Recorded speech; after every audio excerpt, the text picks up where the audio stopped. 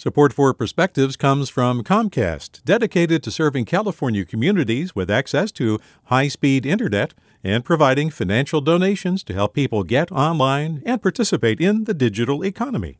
More at california.comcast.com. Hey, it's Glenn Washington from Snap Judgment, and if you love what you're hearing, and I know you love what you're hearing, please consider becoming a KQED member. Get special access to cool events, behind-the-scenes footage, and so much more. Plus, you'll sleep better at night knowing you did your part for the community you depend upon. It's in you. Please be in it. Visit donate.kqed.org/podcasts to sign up now. That's podcast with an S. Thanks. From KQED. Against my will, I am learning how to give eulogies.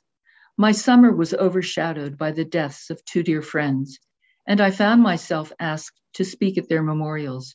I was very much the reluctant eulogist.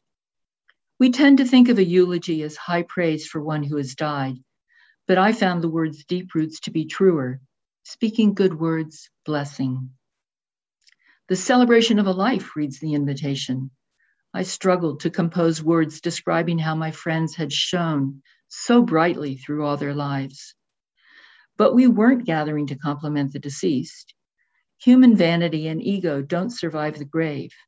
We as survivors were trying to incorporate a painful new reality, to comprehend it and find a means to move past it.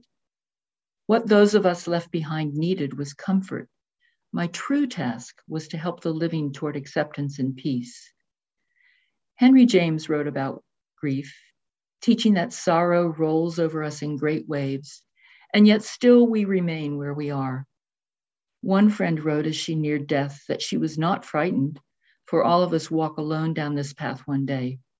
And both friends had let us know that they were ready to go no matter what the rest of us wanted. It became clear to me that to manage our loss, we needed to hold each other now in the moment and then try to go on with more generosity, deeper appreciation. So how better to honor the dead than by offering good words to those who remained behind, keeping their memories alive. As I rose to speak, I was poignantly aware that our mourning had only just begun.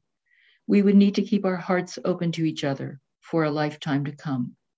With a perspective, this is Marilyn Englander. Support for Perspectives comes from Leif Cabraser, Hyman, and Bernstein, seeking justice for the injured, victims of fraud, whistleblowers, employees, and investors in the Bay Area and nationally for over 4 decades. Online at lchb.com. Support for Perspectives comes from Comcast, dedicated to serving California communities with access to high-speed internet and providing financial donations to help people get online and participate in the digital economy. More at california.comcast.com. Hi there, I'm Randa Abdel Fattah from Throughline. If you're listening to this podcast, you know that KQED produces exceptional storytelling that keeps you informed, inspired, and entertained. Their podcasts cover issues from your neighborhood to the entire country and everything in between. Support this work today.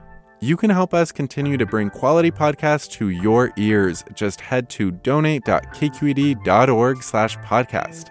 That's donate.kqed.org/podcast.